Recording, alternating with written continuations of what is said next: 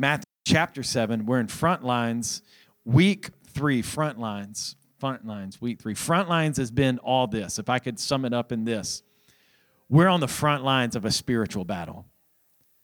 And the church, we're the ones that are holding back the darkness. If you missed week 1, go back, listen to week 1. We are holding back the darkness.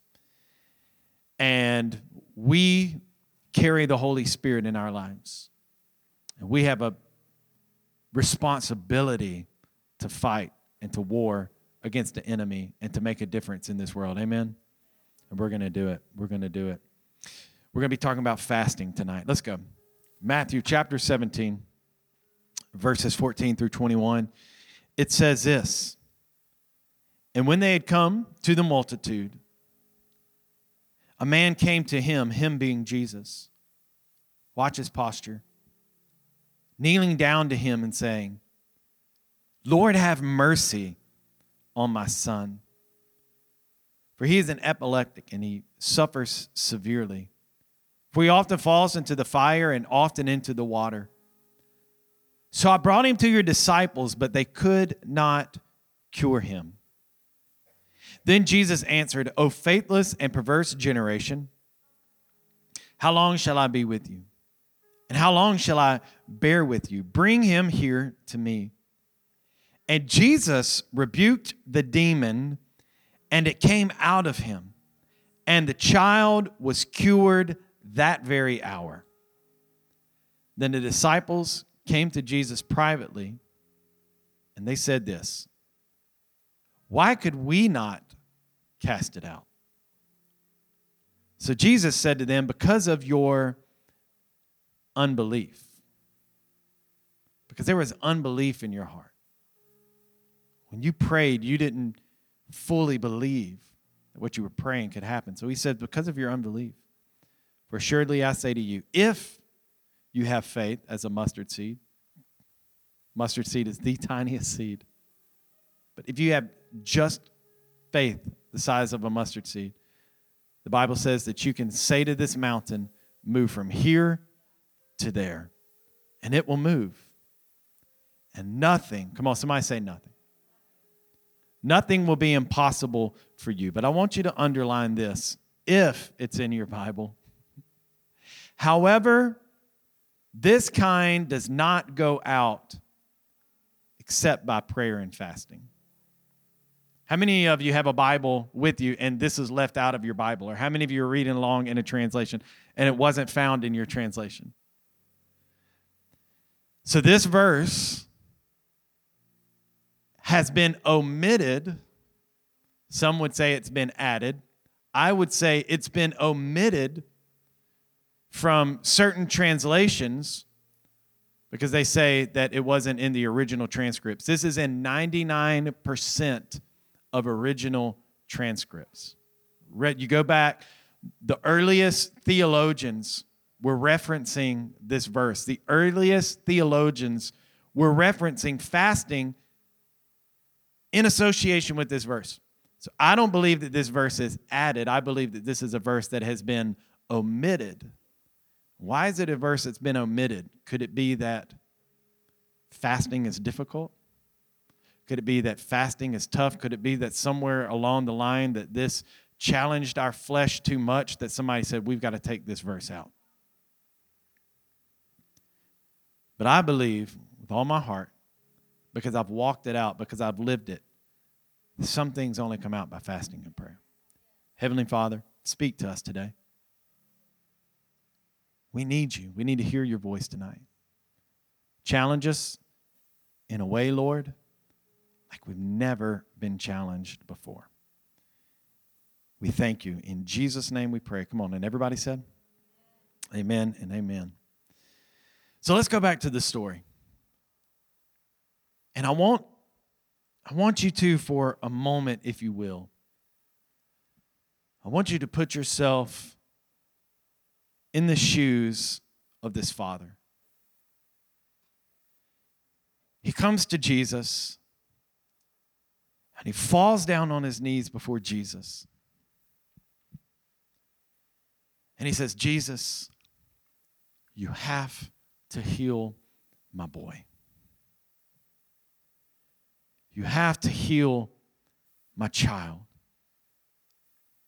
He's an epileptic.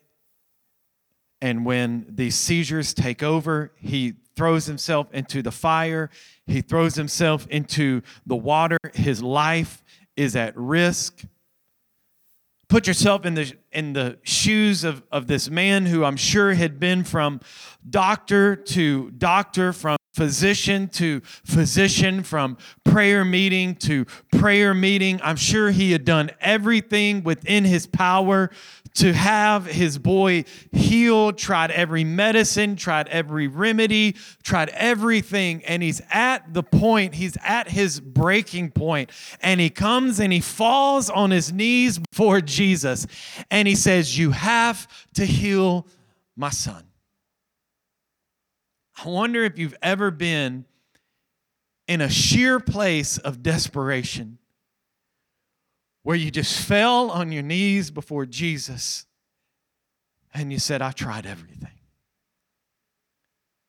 Jesus, I've tried everything. And I can't do it anymore.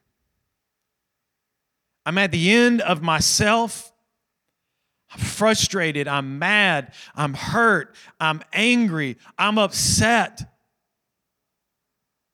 You may have even been in a place to where you say, I don't even feel like living anymore. I can't keep doing this. It's a place of desperation to where you simply come before God and you go, you are my only hope. Sometimes I wonder why it takes us going through so much to get to that place. You know what I mean? And I'm talking to myself. I'm not up here pointing a finger. Understand me, I'm not pointing a finger. I'm going, Craig, you ought to listen to your own sermons sometimes because you're so bullheaded. You try to do it everything your way until you get to a point to where I fall on my knees before God and I go, if it's going to happen, it's going to be you. And so this dad, in desperation, he tracks down the disciples. Surely Jesus' followers can do what Jesus did, right? Surely Jesus' followers would carry the same power and anointing and power of the Holy Spirit that Jesus carried, right?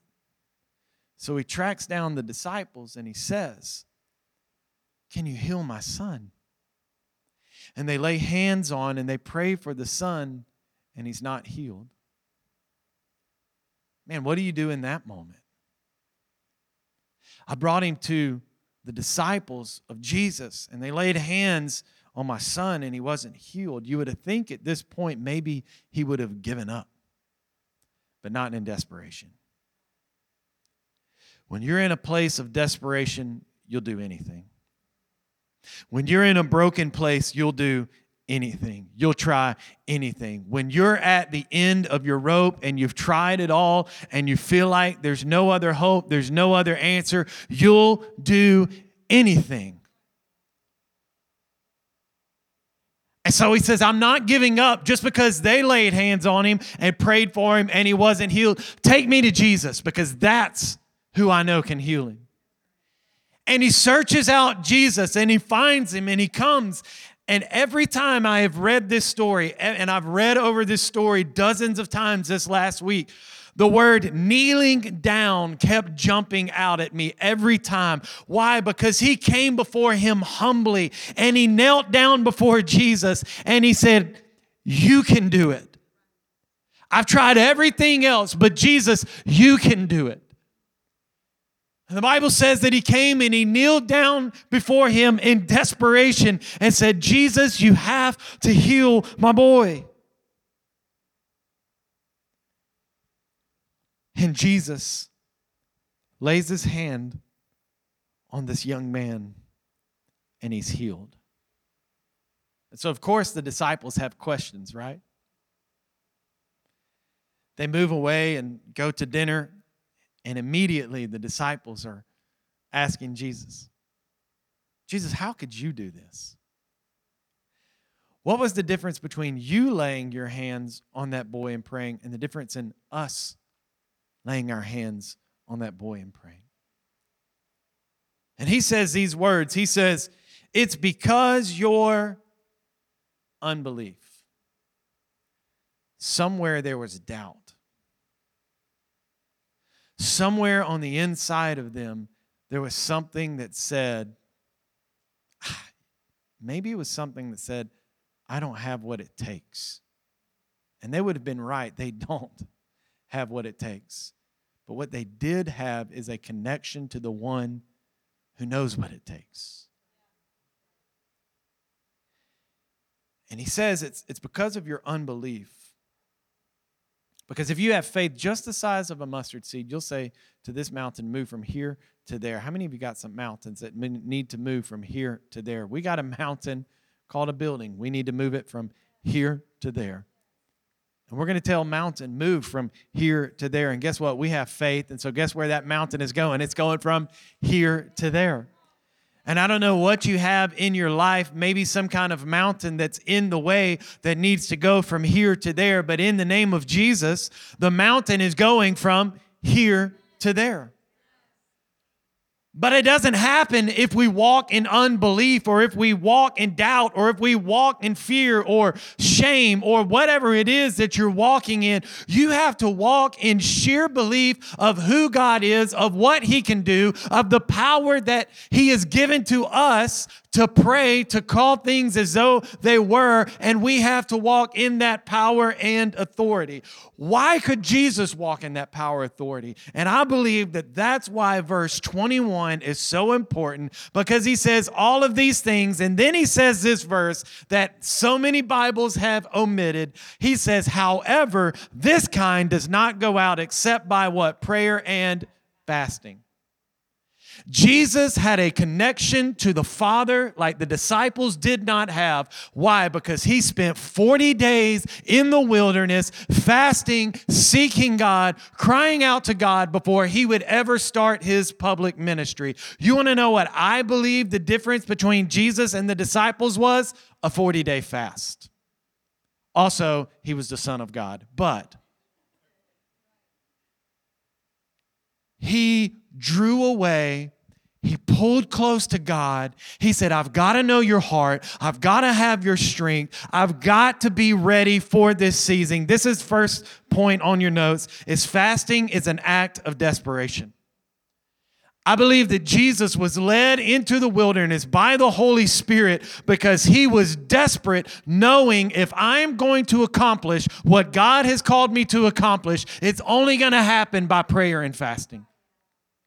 And it wasn't just a 140-day fast. The Bible continually says that Jesus would pull away and he would go into the wilderness. He would withdraw by himself. And I'm sure that those times included fasting and prayer, where he would draw close and get so full of the power and the presence of God that he could walk back into the city streets and lay hands on people and that they were healed. It was a place of desperation. I have a friend, a good friend, who was a missionary in Mexico. And he was deep in the mountains of Mexico, the remote parts, to where literally there were still villages that had not been reached with the gospel of Christ.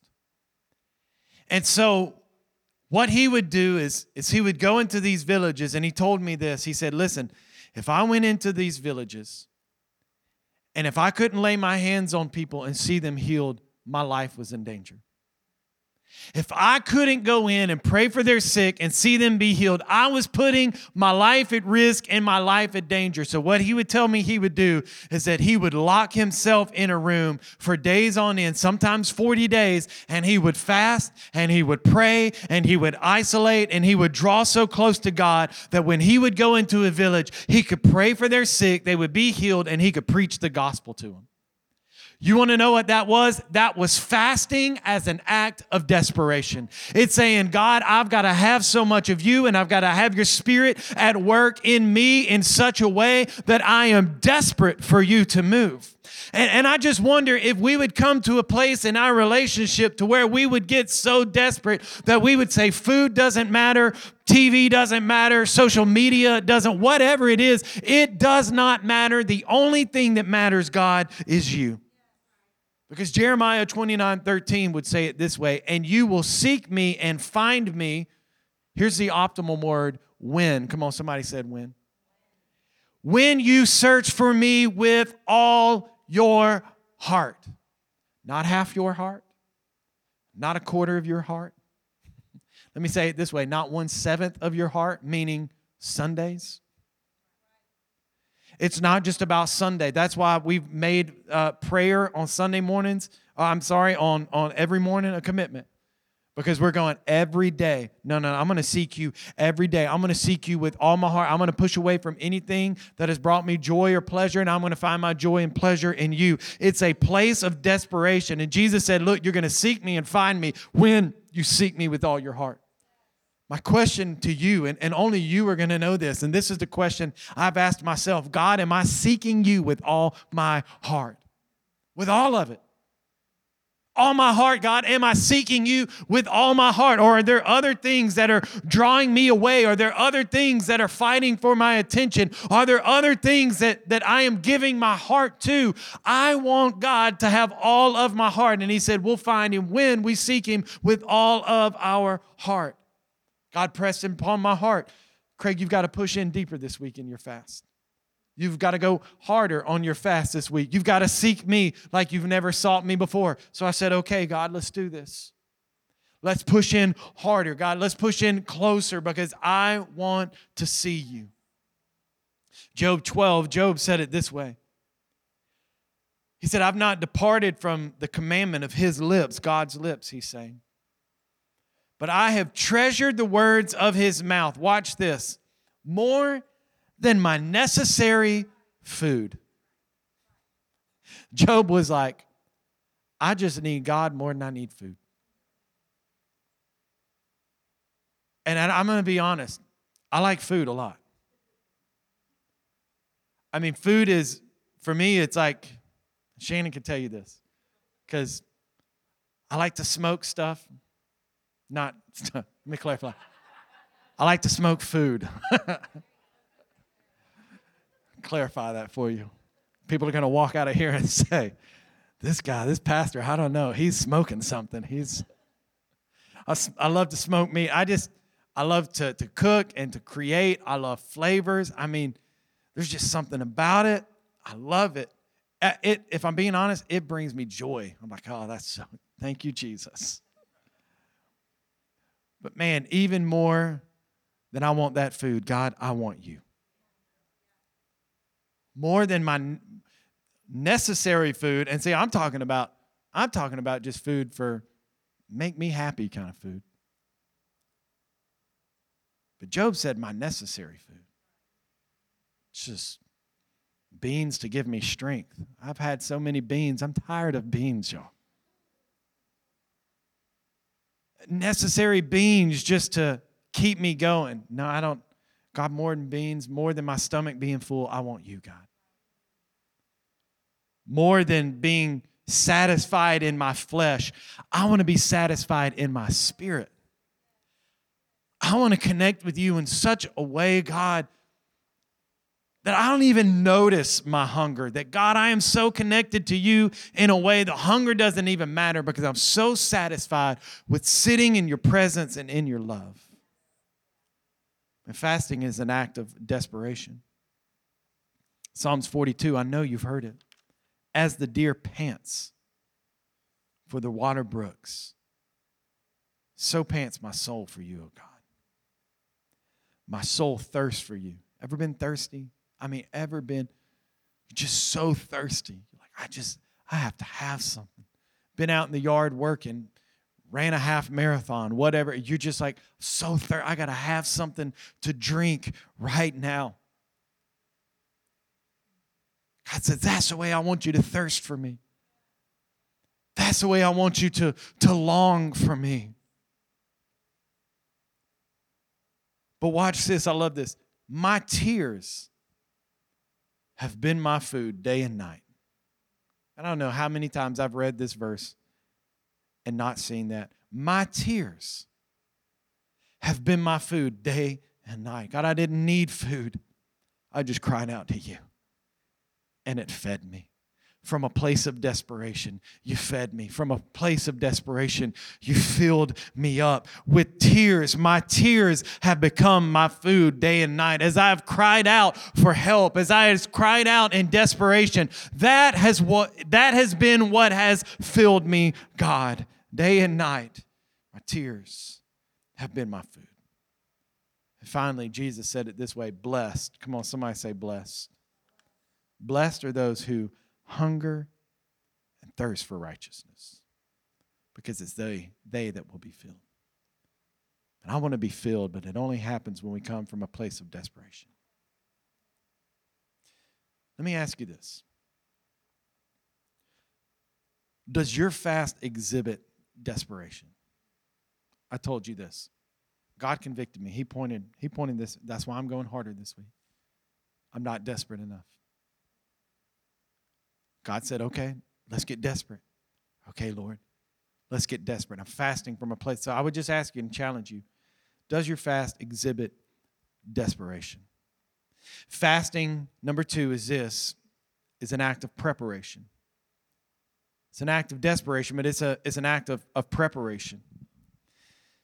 In Matthew chapter 4, verses 1 through 3, it says this, that Jesus was led by the Spirit into the wilderness to be tempted by the devil. After fasting for 40 days and 40 nights, he was hungry, and the tempter came to him. How many of you know the tempter is coming to you? The tempter is coming after you. He's got his mark on you. If you have said, I confess with my mouth, I believe in my heart that Jesus died and rose again, the good news is that we're saved. The good news is that we are victorious. The good news is that the enemy is under our feet.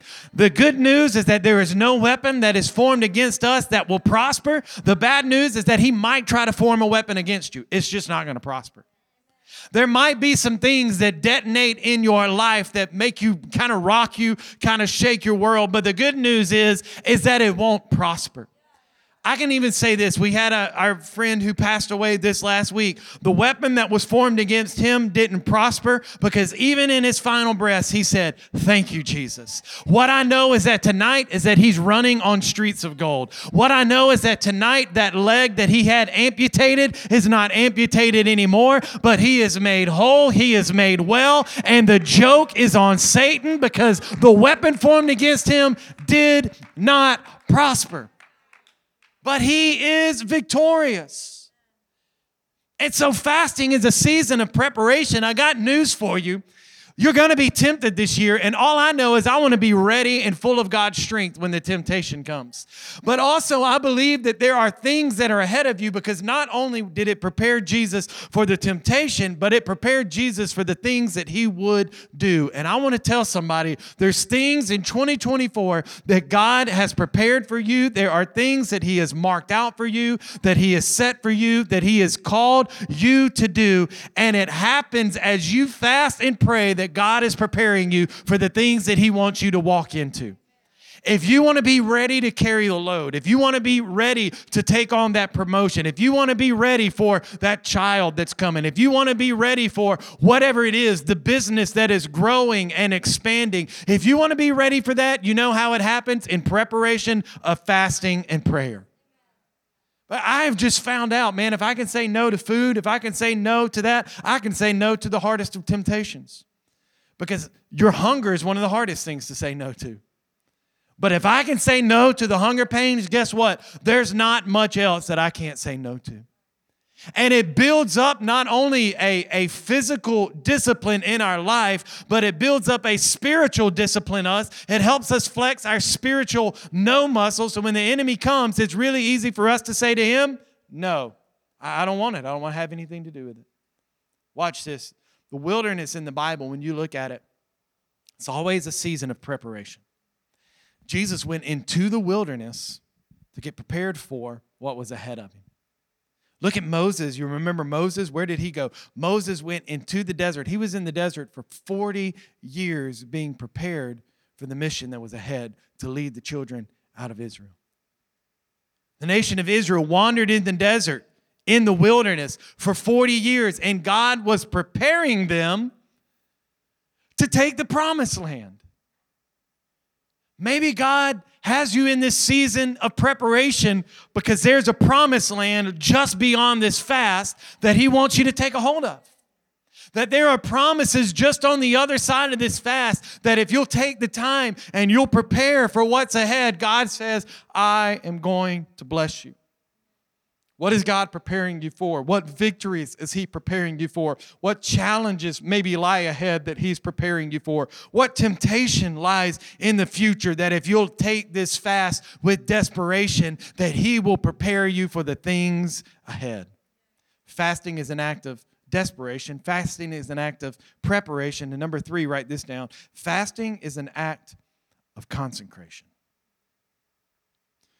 It's an act of dedicating ourselves to God and saying, God, I'm yours.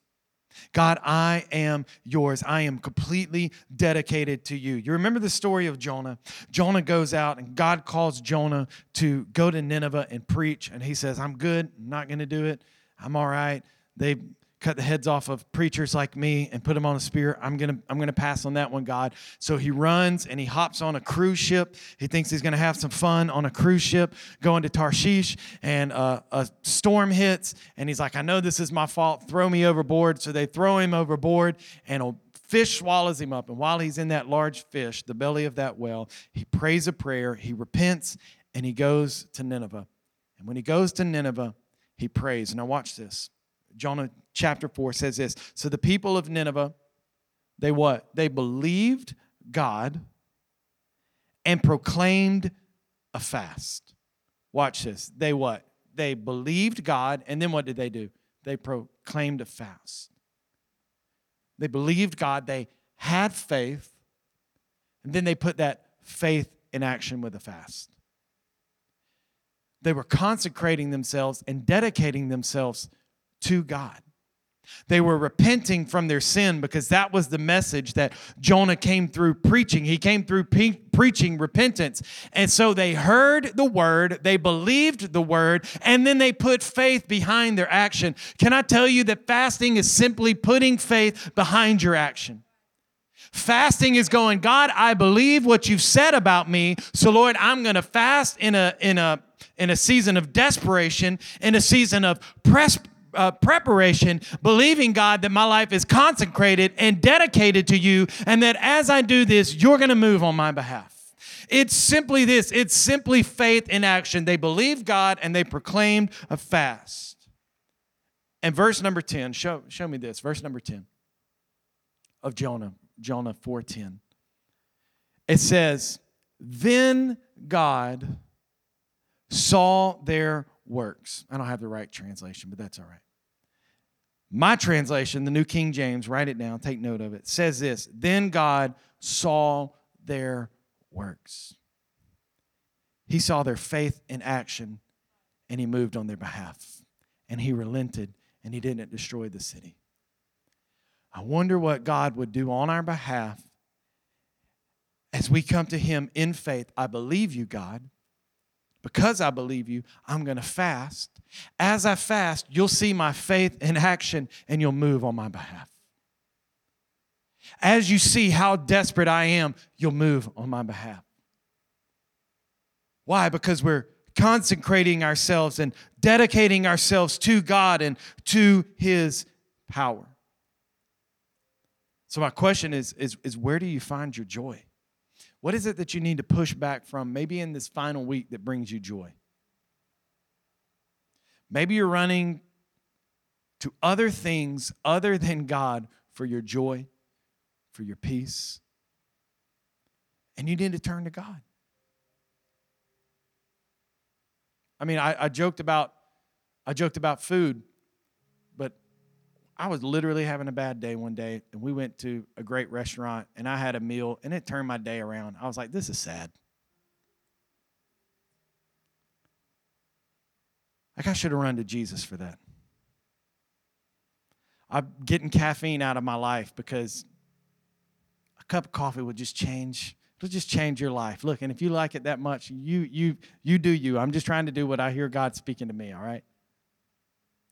Because I don't want to find my joy and satisfaction in that. Where I want to find my joy and satisfaction is in God. Maybe it's a relationship. Like, honestly, maybe it's a person that you've put in God's place. I'm not saying that person is bad. But if I'm running to Shannon for my joy rather than God for my joy, I've put Shannon in God's place, and that's wrong. And I got to get those relationships right and go, God, I come to you for joy. And it doesn't mean that I love my wife any less. It just means that I've got to get my priorities straight. That a person can't be the thing that you're running to for joy. It's got to be God. I mean, honestly, maybe it's social media. I mean, maybe you're constantly going to see the likes or the views or the validation or the comments. And you run into that like as your joy, like that's your dopamine hit. Like, I just need a dopamine hit, so I'll have whatever food. I just need a dopamine hit, so I'll run to this relationship. I just need a dopamine hit, so I'll run to this social media platform. I just need it. No. God, you're my joy. You're my joy. Look, I know I'm drilling down on some really nitpicky things tonight. But I mean, we can make things idols in our life that don't need to be there, right? I believe that if we'll tear those things down in our life, God's going to bless us. God's going to move on our behalf. I want you to stand. I've got one point. Stand with me, if you will. My final point is this, is fasting is an act of separation. Desperation, preparation, consecration. Fasting is an act of separation. 2 Corinthians chapter 6, verse 17 says, therefore, come out from among them and be what? Separate. Do not touch what is unclean, and I will receive you. Come out from among them and be separate. It reminds me of the story of Daniel. Daniel was carried away from Israel into Babylon, into a foreign nation. And they picked Daniel, and then you'll remember the three Hebrew boys, Shadrach, Meshach, and Abednego. And they took these young men in particular, and they put them in the royal palace. And they said, we want to train you in our ways. We want to teach you all of our knowledge. You're going to do the workouts that we do. You're going to be the most fit, best specimens that we have in our kingdom. Part of that is this meal, this certain food that we're going to feed you. And it was against, what he believed. And so he said, I'm not going to do that. He said, I'm going to push away from the king's table. I'm going to separate myself from what you think is right, and I'm going to follow the way and the will of God. So he pushed away from those things, and he separated from what that kingdom thought would make you the best.